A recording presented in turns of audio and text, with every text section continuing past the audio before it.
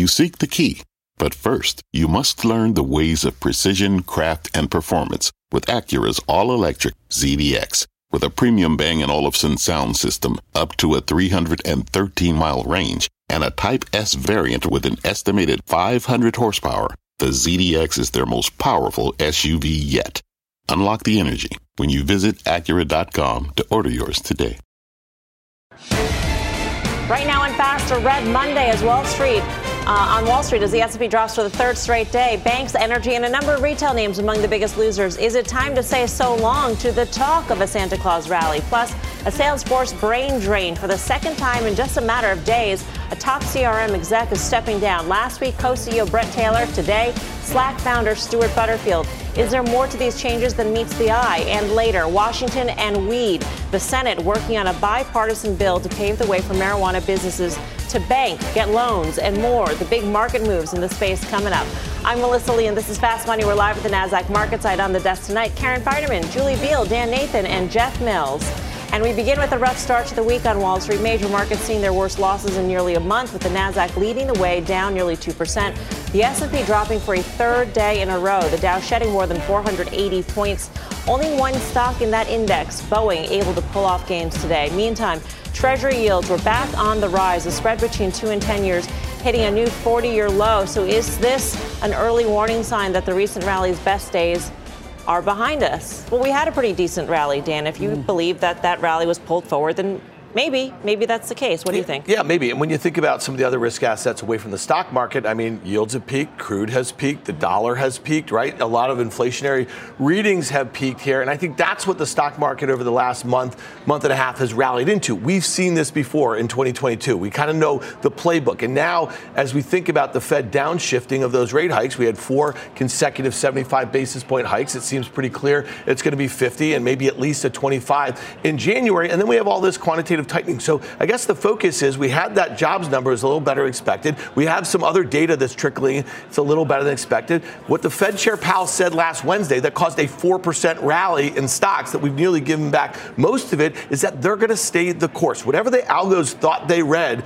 Wednesday at 2:15, it was saying the thing that we all knew that we were going to say. So to me, to answer your question, yes, the rally has also pulled forward some excitement because things are likely to get a bit rockier in the economy over the next few months. And the stock market is likely to reflect that at some point. And it really won't bottom until, in my belief, estimates for 2023 S&P earnings have come down substantially. And that may not happen really until we get to the bulk of Q4 earnings in late January and February. It also might not happen if there's continued momentum in the economy. And that's sort of what spooked the markets today, right? The services number came in better than expected, Julie. And all of a sudden it's like, oh, the Fed might be hawkish again. We might, have the Fed ramp up. And so, where do we stand here? Yeah, it's just a constant ongoing dance that we're going through with the Fed where we cannot figure out if bad news is good news bad news. It's about as easy to understand as any of my relationships, which is not very easy, as it turns out. But I think I think Dan is absolutely right. I think what really is going to be driving the market longer term is just when are we going to get these earnings revisions? Because if we look at numbers right now, they're just completely out of line with where sentiment is. And so until we get that, I don't think we can have a real proper bottom. Karen. So I'm looking, we're right back to where we were 2 p.m. on Wednesday. So that Not whole mirage, yeah. I guess. I think you're right. You brought up at the top of the show, the Santa Claus rally came really early this year. We had an enormous move from the bottom of October through early December. We were talking last week about it, like 14% or something like that.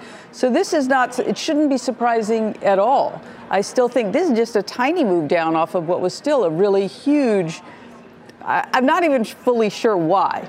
But so I think, though, the market isn't a monolith. We always talk about that. And some things, like today was a terrible day for any of the high-flying, the triple Qs and CRM, which we'll get to later. But anything that had a really high multiple today was a bad day for that. I don't think it should have had the run-up that it did have in the last few weeks. So I look at things that are low PE, and I don't think they're crazy. I think there's parts of the market that are actually viable here. Yeah, like what? Yeah. Did you do any today? I didn't do anything today, but I think something like, Foot Locker's one I've liked for a while. If I owned none, I would probably buy some right here. Yeah. Jeff Mills, Dan brought up a good point in terms of the dollar, because that's, one reason why the markets have been able to levitate. The strength in the dollar abated. In fact, we've lost more than half of our gains for the year in just the past few weeks. And so, in terms of another reason for the markets to rally, I don't know if the dollar is going to come back a lot more off of that, but that was certainly one overhang over stocks and one reason why we needed to see estimates come down.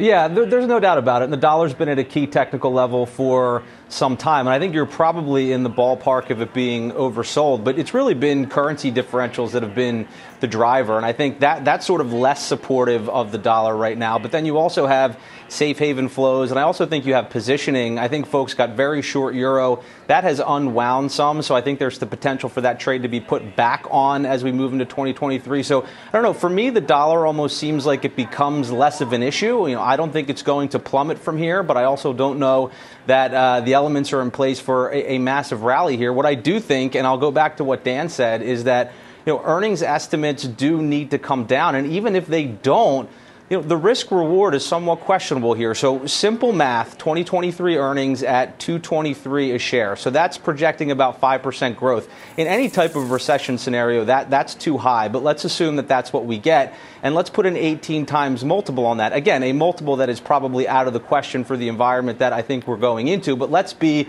overly optimistic. That's what, 3% upside, maybe 5% upside from where we close today. So that's assuming we get that multiple. That's assuming that those earnings don't come down. So again, I just think the risk reward is not great right here. And with the catalyst for the market continuing to be the pivot narrative, I don't know that that's a catalyst for equities. I think maybe it's a better catalyst for the bond market than it's historically been for stocks. A pivot meaning what? That once we reach peak, that the Fed backs off? Yeah, Jeff? I think when I hear pivot, I'm not talking about pause. I'm talking about an actual rate cut. So I think you could get a pause, and I think that they could stay at that level for quite some time. They've been very clear about that. But, I think the market has been so trained on this drug of easy monetary policy and rate cuts that everybody assumes as soon as the Fed cuts rates, all of a sudden we're going to be off to the races again. My guess is, again, that's a better catalyst for bonds. I don't think it's necessarily a great environment for risk on, because I think it's likely in response to something that's not terribly attractive in the overall economy. Yeah, I just mentioned that when you think about the 10-year yield rallying 10 basis points today off of, let's say, a technical level of 3.5%, down from what it was nearly 4.35 or something just a month ago. Pretty dramatic. And did that help the equity market over the last month? Probably a little bit. I'm just saying in general, I think as far as the sentiment goes, but look at what got hit hard in the market today. Look at banks across the board. Look at like home builders, some very rate sensitive names. And again, I think we were looking at banks and home builders for the first half of this year. They were kind of a leading indicator of what the broader market was in store for them. And a lot of the biggest names, that the investors were just crowding into, these large cap tech names, I mean, they were keeping the major indices afloat as the banks were going lower. And now when you think of the rally that a lot of these banks have had since Q3 earnings happened in middle of October, it feels too far, too fast. If they were to lead to the downside, coupled with we're starting to hear all of these layoffs, right? There was the PepsiCo is firing hundreds of people today. Well, PepsiCo, they license seats from like Salesforce and from these other companies. I know we're going to talk about that later. And it's just been this orgy of enterprise spending towards those sorts of models for years now. And I think that's what could shift. And that's one of the things that could also lead to the downside if we retest these lows. The thing I thought that was interesting about PepsiCo's layoffs that were announced this afternoon, too, is that PepsiCo is one of these companies that have been doing actually very well, right? Raising forecasts, also being able to raise prices on average double-digit percentages every quarter.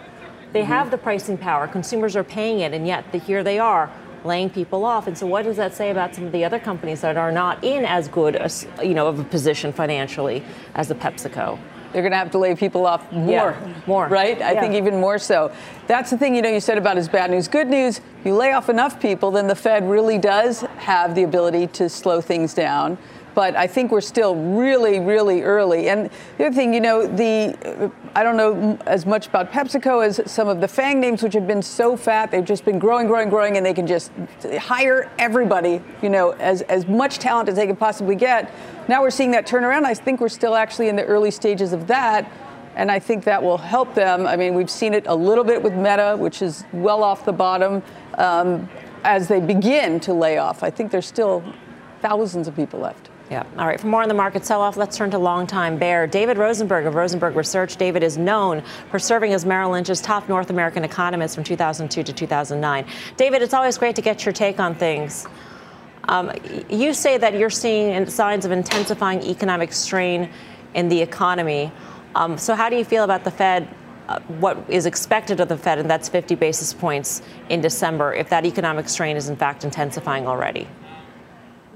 Well, I don't think you can argue against what the Fed is already signaling to the market. And I think they've already signaled that 50 basis points is coming our way in mid-December.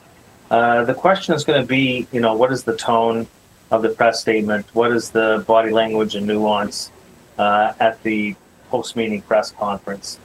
So the real key is what happens next year. I mean, the next meeting is right around the corner. It's really immaterial.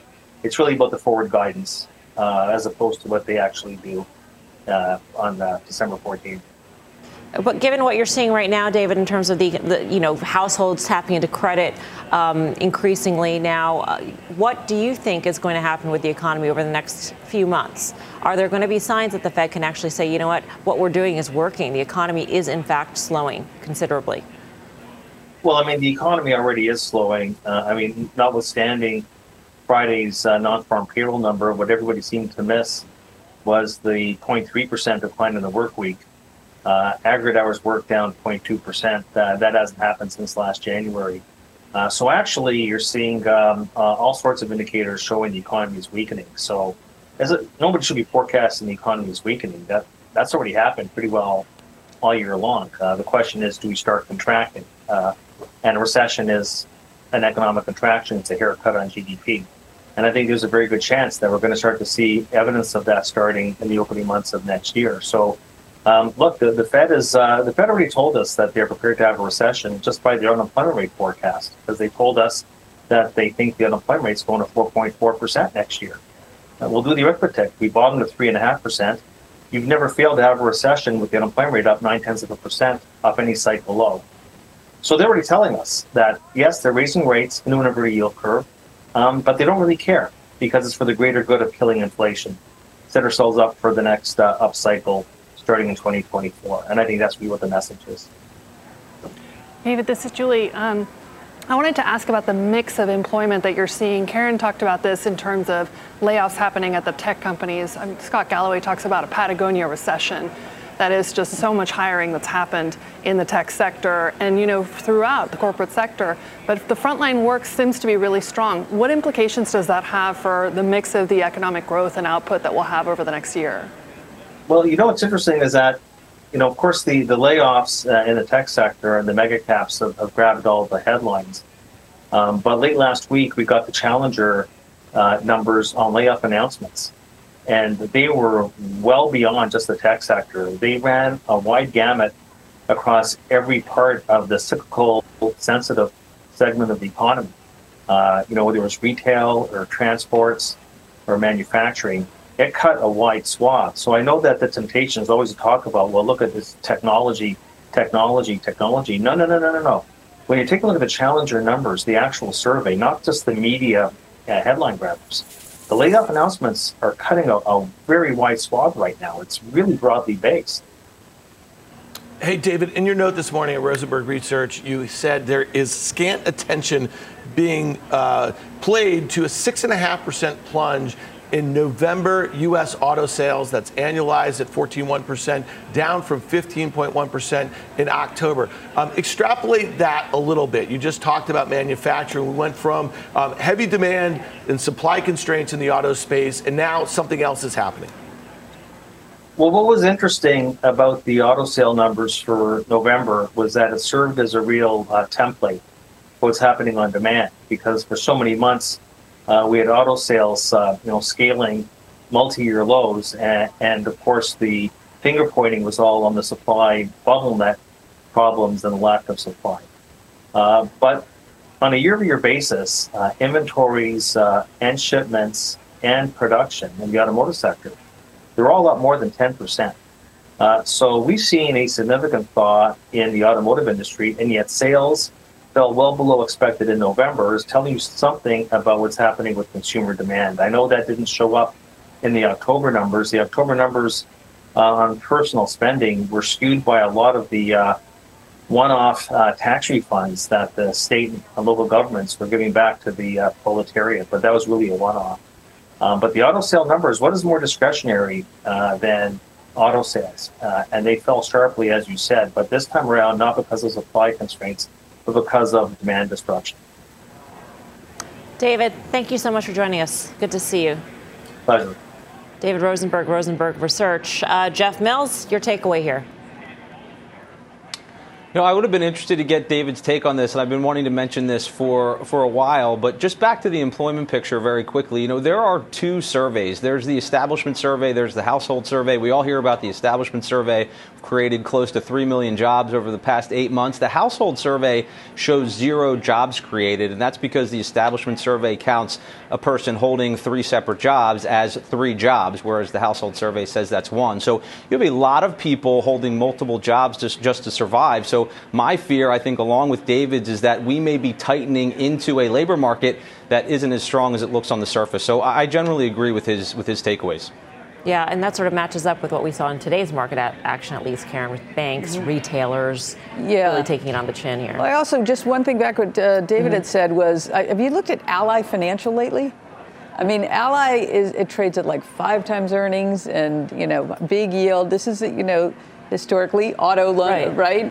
And so, I mean, that's a little bit of a worrying sign to see the expectation, I guess, of credit quality is one. Sure. Maybe that hits the banks a little, but I don't think that's what the main thing with the banks was today. I'm not really sure what it was, to be honest. I don't know if it's fear of stagflation we talked about on our 12:30 call. I don't know. I was surprised just they've run up a lot, maybe they're just giving some back. Sure. Coming up, 2 standout buzzkills in today's sell-off. Salesforce and VF Corp catching our traders' eyes. More on what had these 2 names heading lower. Plus, Zaijian Apple, the tech titan, reportedly planning a production shift out of China. So what would that move mean for suppliers? We'll detail the impact when Fast Money returns.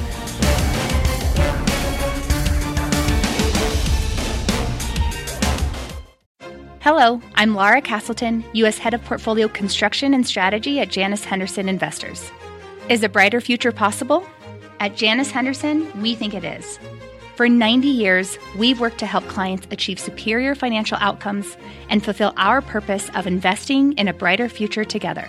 We know that this means our thinking and our investments are helping to shape millions of brighter futures for the next 90 years and beyond. To learn more, go to janushenderson.com.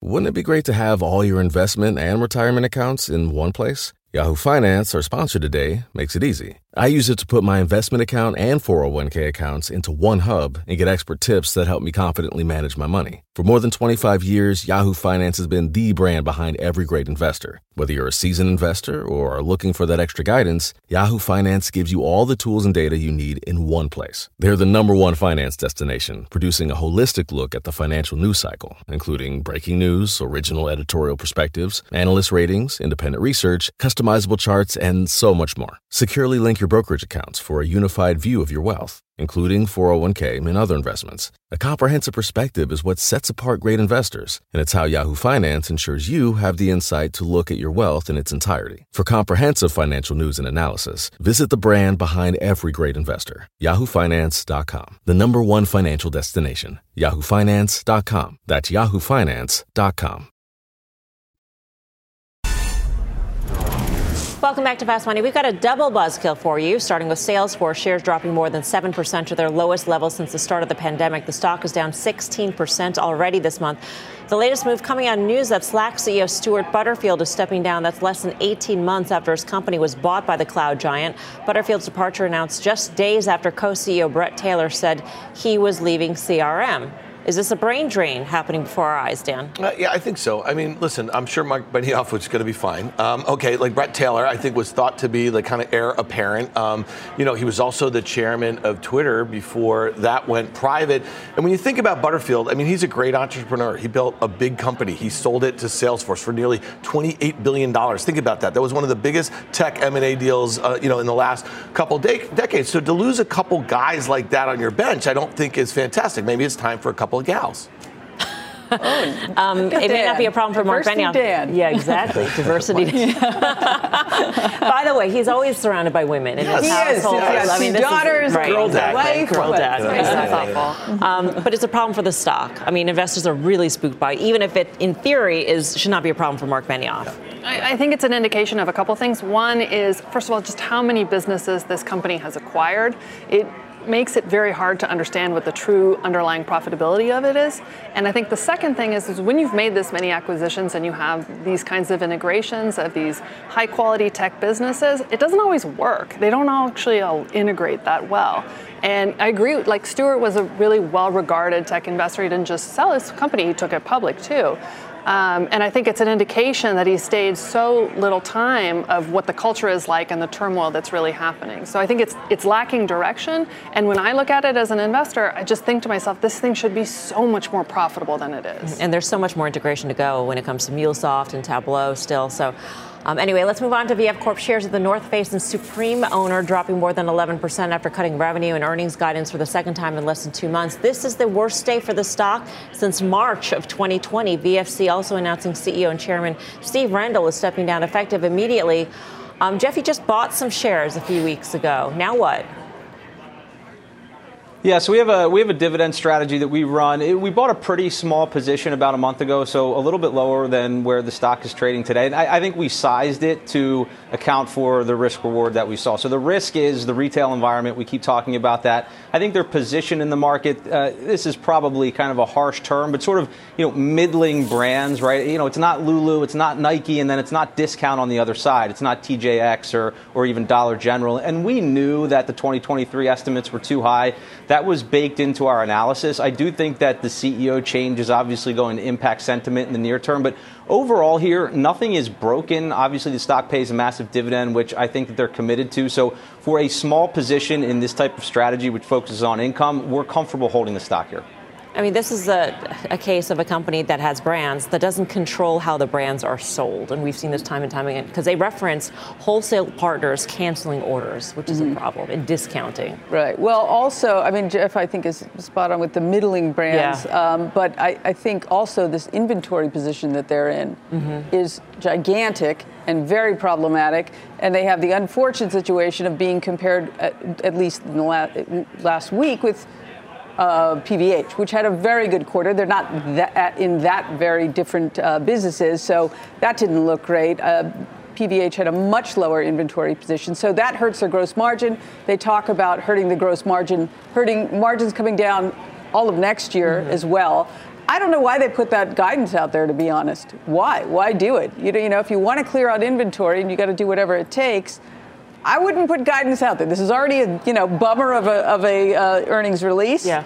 And you're looking for a new CEO. Why give them guidance they got to step into? Right. Yeah, I agree. I think there's a wholesale cleanup that really has to happen in that business. What's hard is their mix is so much more tilted towards shoes. That's a longer cycle time. And so I bet a lot of those shoes are still stuck on the Port of Long Beach somewhere. What is concerning to me is that their strongest brand was the North Face. And to see the weakness in that business is really problematic for them long term. I don't know if it's just like the hippie hikers in California, I count myself among them, didn't go out and shop, but it's a problem for them long term. There's a lot more fast money to come. Here's what's coming up next. Adios, Apple. The tech titan making plans for a production move out of China. So could the supply chain change help boost the stock or be an iPhone folly? The details next. Plus, oiled up and ready to go.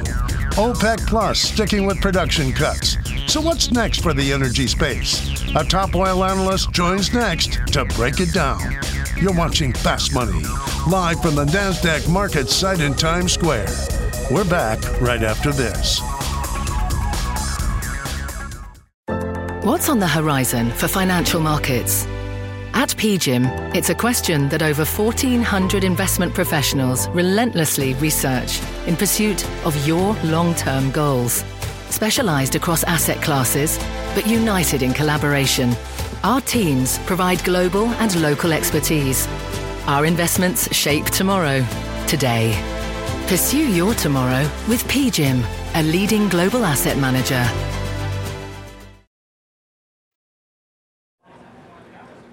Welcome back to Fast Money. Apple is planning to move some of its production out of China, according to a report over the weekend. The tech company eyeing India and Vietnam to take on more of its operations. This comes as Apple's strained supply chain combats holiday delays in China's COVID plans. What do you think of this, Karen? Good news for Apple. I guess so, but I feel like this has been happening in slow motion for a little while, probably 2 years, motion. Maybe a little bit faster because it needs to be a little bit faster, and sort of 2 years have gone by. They see the need for diverse manufacturing plants, right? I think that's going to be sort of writ large, not just Apple. They are particularly vulnerable to a worsening in China-U.S. relations. I don't know, and then we saw the COVID lockdown. So I don't know how they cannot. But I feel like this is sort of priced in. But writ large, though, that will be less efficient and inflationary in general to repatriate or move manufacturing around the world or back to the U.S. So, Dan, do you think it's bad for margins, or do you think it's... Could be. I mean, think about it. What they have to do is they're not doing it. They're saying to Foxconn, you have to do this. You have to go set up factories in these places. But in the meantime, I mean, it does. Listen, you are right. They have to do this. Tim Cook, prior to him being CEO, spent the 10 years before that, okay, just setting up this supply chain, iPhone City, and doing all of the things that it takes to, like, basically hum the way that they're humming and command what they want from the supply chain. If you're going to fracture that after like 20 years, it's not going to be easy. I'm not telling you that, go sell Apple or the story's done, but that is the beauty of this story. That's one of the reasons why they literally have 80% of the gross margin in the entire smartphone business. You know what I mean? Because they've been able to do this. So unwinding this is not great. Reshoring it, if you reshore some of these are good jobs for Americans. I mean, this is part of the deal. We've been talking about this for 5 years. Reshoring it, your $1,000 iPhone is probably going to cost you $1,400. Yeah, and are people willing to pay that? Probably not. Maybe not. But in terms of, this is definitely not an immediate fix for any of the problems that they have in terms of Foxconn in China, flipping the switch and getting production up and running. It's not going to be in time for this holiday season. They're going to still be impaired on that front. But have we factored that in, Julia, do you think, at this point with the stock? The stock, it did fairly well today. Compared to the rest of the market. I think in the near term, it's a little bit of a concern, right? Because you have a softening consumer, and these $1,000 phones are probably going to be going up in price. I like to think of this company not so much as a tech business, but as a logistics and supply chain business. It's just that is the level of complexity that they're at. They're not so much in the business of innovation. They're in the business of getting these parts into these phones. What I worry about is for holiday is that if they do not have the supply, that sale doesn't just get delayed. It actually gets held over for quite a while. People will just continue to use their phones because the innovation just hasn't really been there from generation to generation of each phone. All right, let's stick with China here. Options traders are betting on a huge rally for one of the country's flagship companies. Mike Coe has the action. Mike. Yeah, we're taking a look at Alibaba. This is always one of the busiest single stock options. Today, we saw twice as many calls trading as puts. One of the trades that stuck out to me was a purchase of the December 30th. That's the month ending 95-105 call spread. A buyer paid $285 for 2,250 of those. That buyer is betting that the stock is going to rally somewhere between 8 and 16% by the end of the month. All right, Mike, thanks for that. Mike Coe, for more options action, be sure to tune into the full show. That's Friday, 5:30 p.m. Eastern time. Coming up, banks to get baked. We're rolling into cannabis stocks as marijuana banking legislation comes into focus. We're hashing out the pot plan ahead. And RBC's Halima Croft joins us next to break down the big OPEC Plus meeting this weekend and the new Russian oil caps, how all this will impact energy stocks. That and much more when Fast Money returns.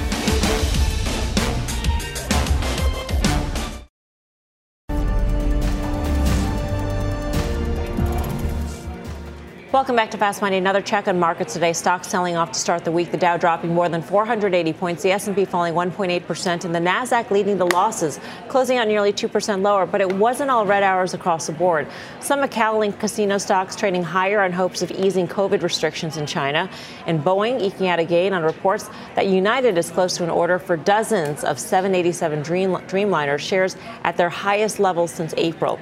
And check out the after-hours move in GitLab. The software stock soaring after posting a smaller than expected loss for the quarter, giving strong guidance for the current quarter and current year. It's up, 21% right now.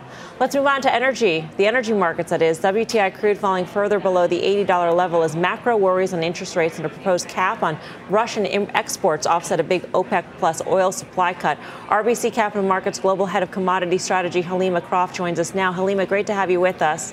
Thank you for having me on. You know, what's interesting is we've seen this big move lower in oil, and we haven't gotten China coming back online, and we're seeing those COVID restrictions ease before our very eyes. So I'm wondering how you think all this shakes out. I mean, I think today was clearly just a macro story for oil that it got caught up in. I mean, clearly there are concerns about a rate hiking, for perpetuity. But the big story on the demand side to pay attention to is China. I mean, if we were to get significant lifting of COVID restrictions, that would be a tailwind for oil. I mean, Chinese demand has been so abysmal, and oil has actually held up given the weakness in the key market for oil. So if we had any major rollback in COVID restrictions, that would be a catalyst to move higher, obviously, for the oil market. Halima, it's Karen. Do you know how much of China's oil is from Russia versus elsewhere? And so will that dynamic be a buffer if they come back online?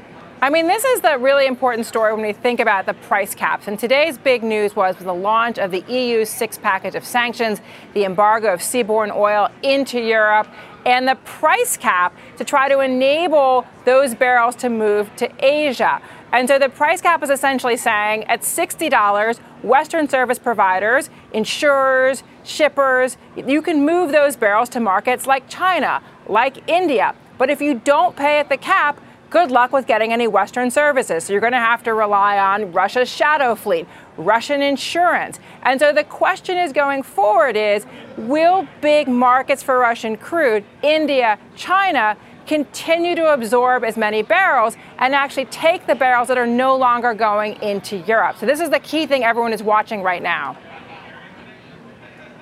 Hey, Halima, Jeff Mills here. Just another question on the supply situation. Say it remains fairly robust. Barrels don't come off the market to the extent that maybe some people fear. Obviously going into an economic slowdown there, so that's an impact on the demand side. Do you see some sort of floor in the price of oil? And if so, maybe where would that be?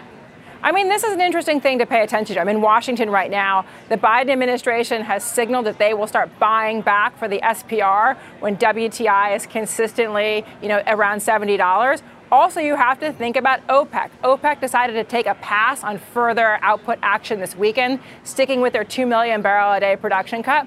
But if we were to move materially lower because of demand concerns, again, driven by, Fed rate hike concerns, you could potentially see OPEC come back into the market. But I would also caution against believing that we're necessarily done with Russian export losses. This is just day one of the sanctions. The Russians have said they're not going to sell to any customer that abides by the cap. And right now you're starting to see a backlog of ships out around Turkey, as Turkish authorities are saying they are checking for your insurance before they let you through these strategic waterways. So we do not know yet how the whole Russian supply picture is going to pan out, given we're just in day one of the most significant sanctions on Russian oil that's been imposed since the start of the war.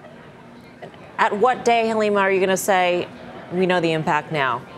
I mean, right now we have a situation where Europe basically has till around mid-January to take the cargoes that were on the water from Russia. So if your ship left on December 4, you can still sail into Europe. But the question is, 1 month out, what is the picture going to look like? And again, if I leave you with nothing, pay attention to what's happening with Turkey. You could have a situation where a number of shippers, insurance firms, trading houses are trying to parse this new sanctions legislation and are not quite sure if they can do business with Russia. And again, Russia has shown, at least when it comes to natural gas, they will cut you off if they do not like the policies you're pursuing. So again, I would pay close attention to the Russian threats. They may not be entirely bluster.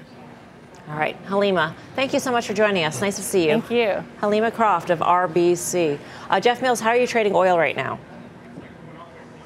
So I think there's at least this question of lower supply, and I do think that there's some support in, say, the mid to low 70s. I was even looking at some of the futures contracts. If you go out 3 months or longer, they were not making new lows, even as the spot commodity was. So I thought that was interesting. And I think the bottom line for me is good charts, bad market. That's what I want to keep looking for. You have 96% of energy stocks still above their 200-day moving average, even with the volatility that we've seen lately. So the trend has not been broken. Exxon, Chevron holding key levels. So, I know Dan feels differently, but I think this is a trade that you can stick with here, at least for the next couple of quarters. Yeah, no, and I do feel differently, and I'll tell you why. I think that $70 mark that the Biden administration is talking about to refill that SPR, I think it's going to serve like a magnet. I think it's going to go right back there. And if you look at what the XLE, the large integrateds, the OAH, which is the oil service names, they topped out. They topped out at key technical levels. They also are a huge contributor to S&P earnings this year, okay? And they're expected to be much less next year and actually decline in the second half of the year. And I think investors are going to sniff that out probably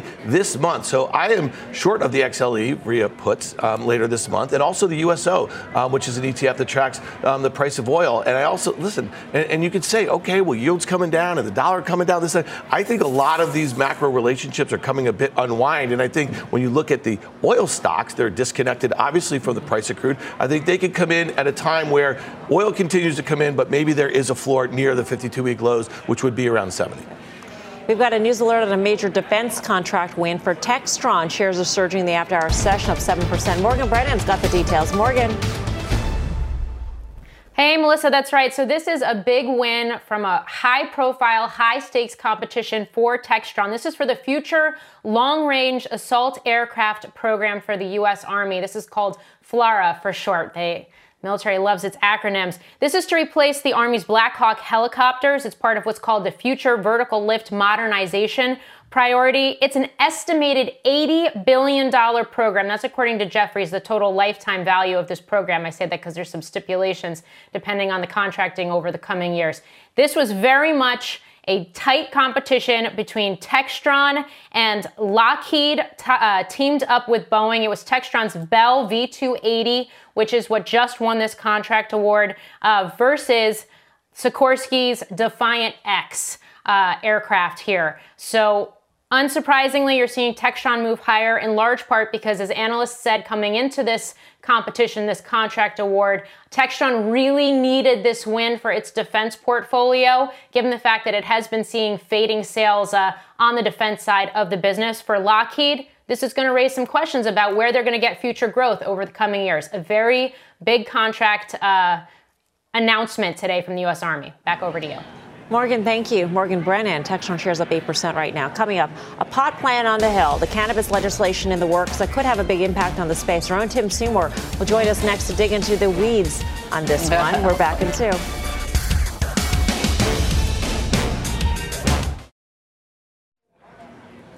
Welcome back to Fast Money. Pot stocks higher today on reports that marijuana legislation could soon be making its way through the Senate. A bipartisan group of lawmakers reportedly getting the green light by the Justice Department to allow cannabis companies access to banking institutions. The legislation, the result of pairing the Safe Banking and HOPE Acts. Our own Tim Seymour joins us on the Fast Line. Tim, I feel like we've been through this before. It's getting close. It's getting close. Is this even closer at this point?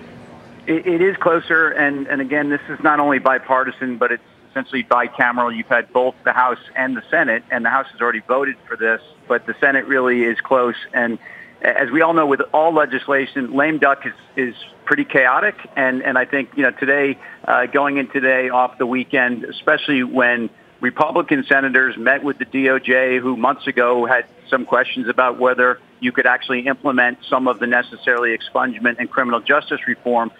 That's a go. Axios over the weekend put out an article that got the market very worked up. The market's already been worked up as the expectation is that we are close to something. But we have heard this before. I've been very skeptical on cannabis legislation passing. I think Schumer and Booker are much more reasonable in the ask, but a lot to jam in a short amount of time. Yeah. In terms of the trade, Tim, have the stocks pretty much made the move on the hopes of this already? Which stocks do you think still could benefit? I mean, I understand that all of these stocks would benefit from more access to banking, but I'm sure some more than others. Well, the U.S. multi-state operators are the ones that are in probably the most light here because of the impact this could have for not only the potential to these guys at some point be building upon lower cost of capital, possibly. Again, this legislation isn't about exchange listings, but it may be about the incremental dynamics that might even allow a lot of the institutional investors that watch our show be able to finally invest because they could get custody. I think if you've seen the move in the cannabis markets over the last week or 10 days, it's about a 20% move. I don't think these stocks have priced in, but I do think investors are properly cautious because we've heard a lot of this news before. Cannabis charts have bottomed and based for 6 months. They're all through the 200-day now. The moves over the last week have been on higher volume. And I think multiples and expectations are largely reset. So look, Cureleaf, Trulieve, GTI, these are three of the top positions in my cannabis ETF. And I do think that the entire U.S. sector will rally, although the Canadian stocks have been rallying along with the U.S. stocks. All right, Tim, thanks for phoning in. Thank you. Tim Seymour, our resident cannabis king. Jeff Mills, with the passage of the Safe Banking Act, would that change anything for you in terms of investing in the space?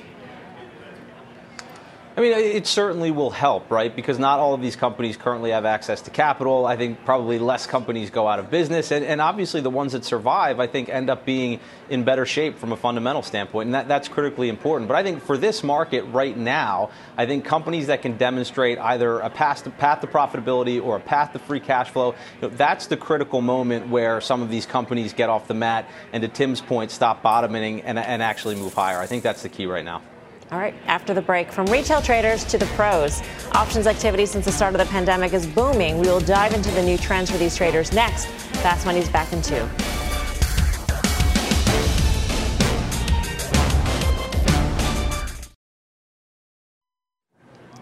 Welcome back to Fast Money. Option volumes have doubled over the last 3 years, and to make sure that the systems can handle this massive increase in orders, the Nasdaq is teaming up with Amazon to put trading in the cloud. Here to explain why this will improve trading and also what the trading trends are in the options market is Tal Cohen. He's Nasdaq Executive Vice President, Head of North American Markets. Our neighbor here at the Nasdaq. Tal, welcome to set. Thank you for having me here. We were just talking offline in terms of the massive boom. We all know that there was a boom in retail trading in particular during the pandemic. It's still elevated, though. That's surprising to me.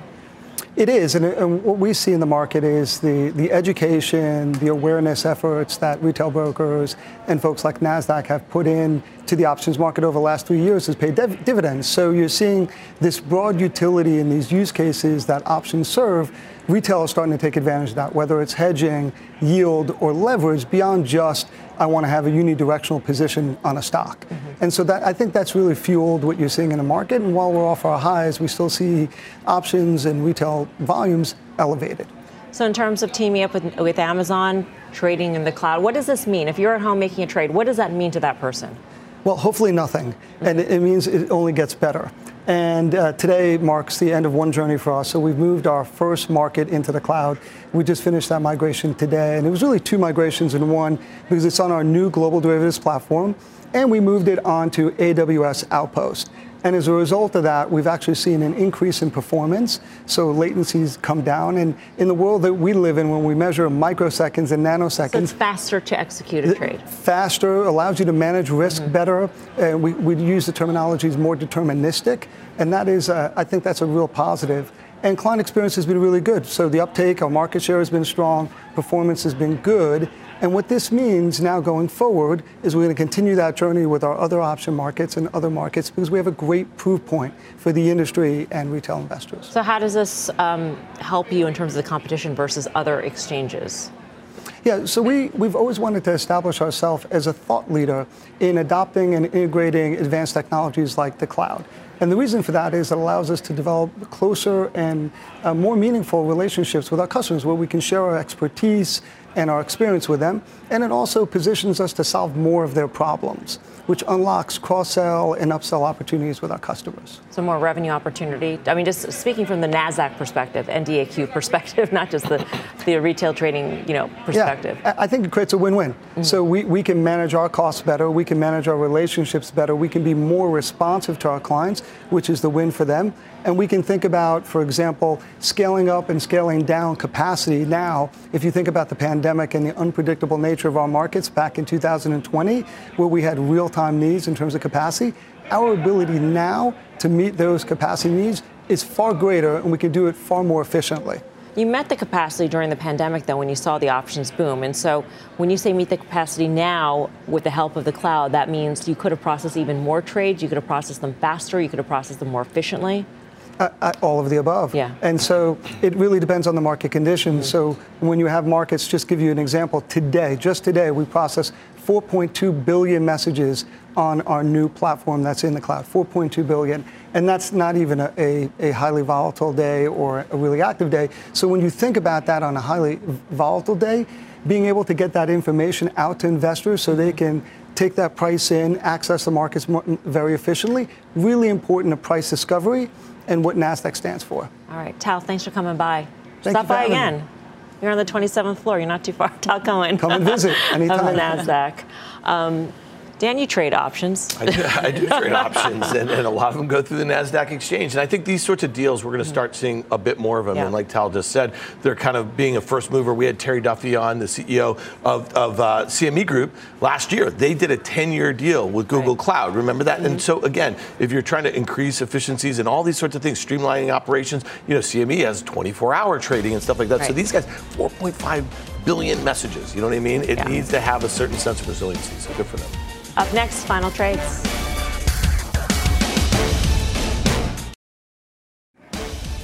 Do not miss a special Squawk Box live from Business Roundtable. That is tomorrow. Huge slate of interviews, including the CEOs of GM, Walmart, and JP Morgan. That's at 6 a.m. Eastern Time right here on CNBC. Time for the final trade. Around the horn we go. Jeff Mills.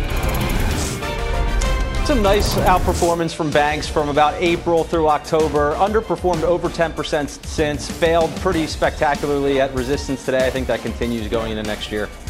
Julie Beal. I like Teledyne. I think this is a business that has a balance of good defense exposure, but also the commercial business is doing well. So I think it's interesting.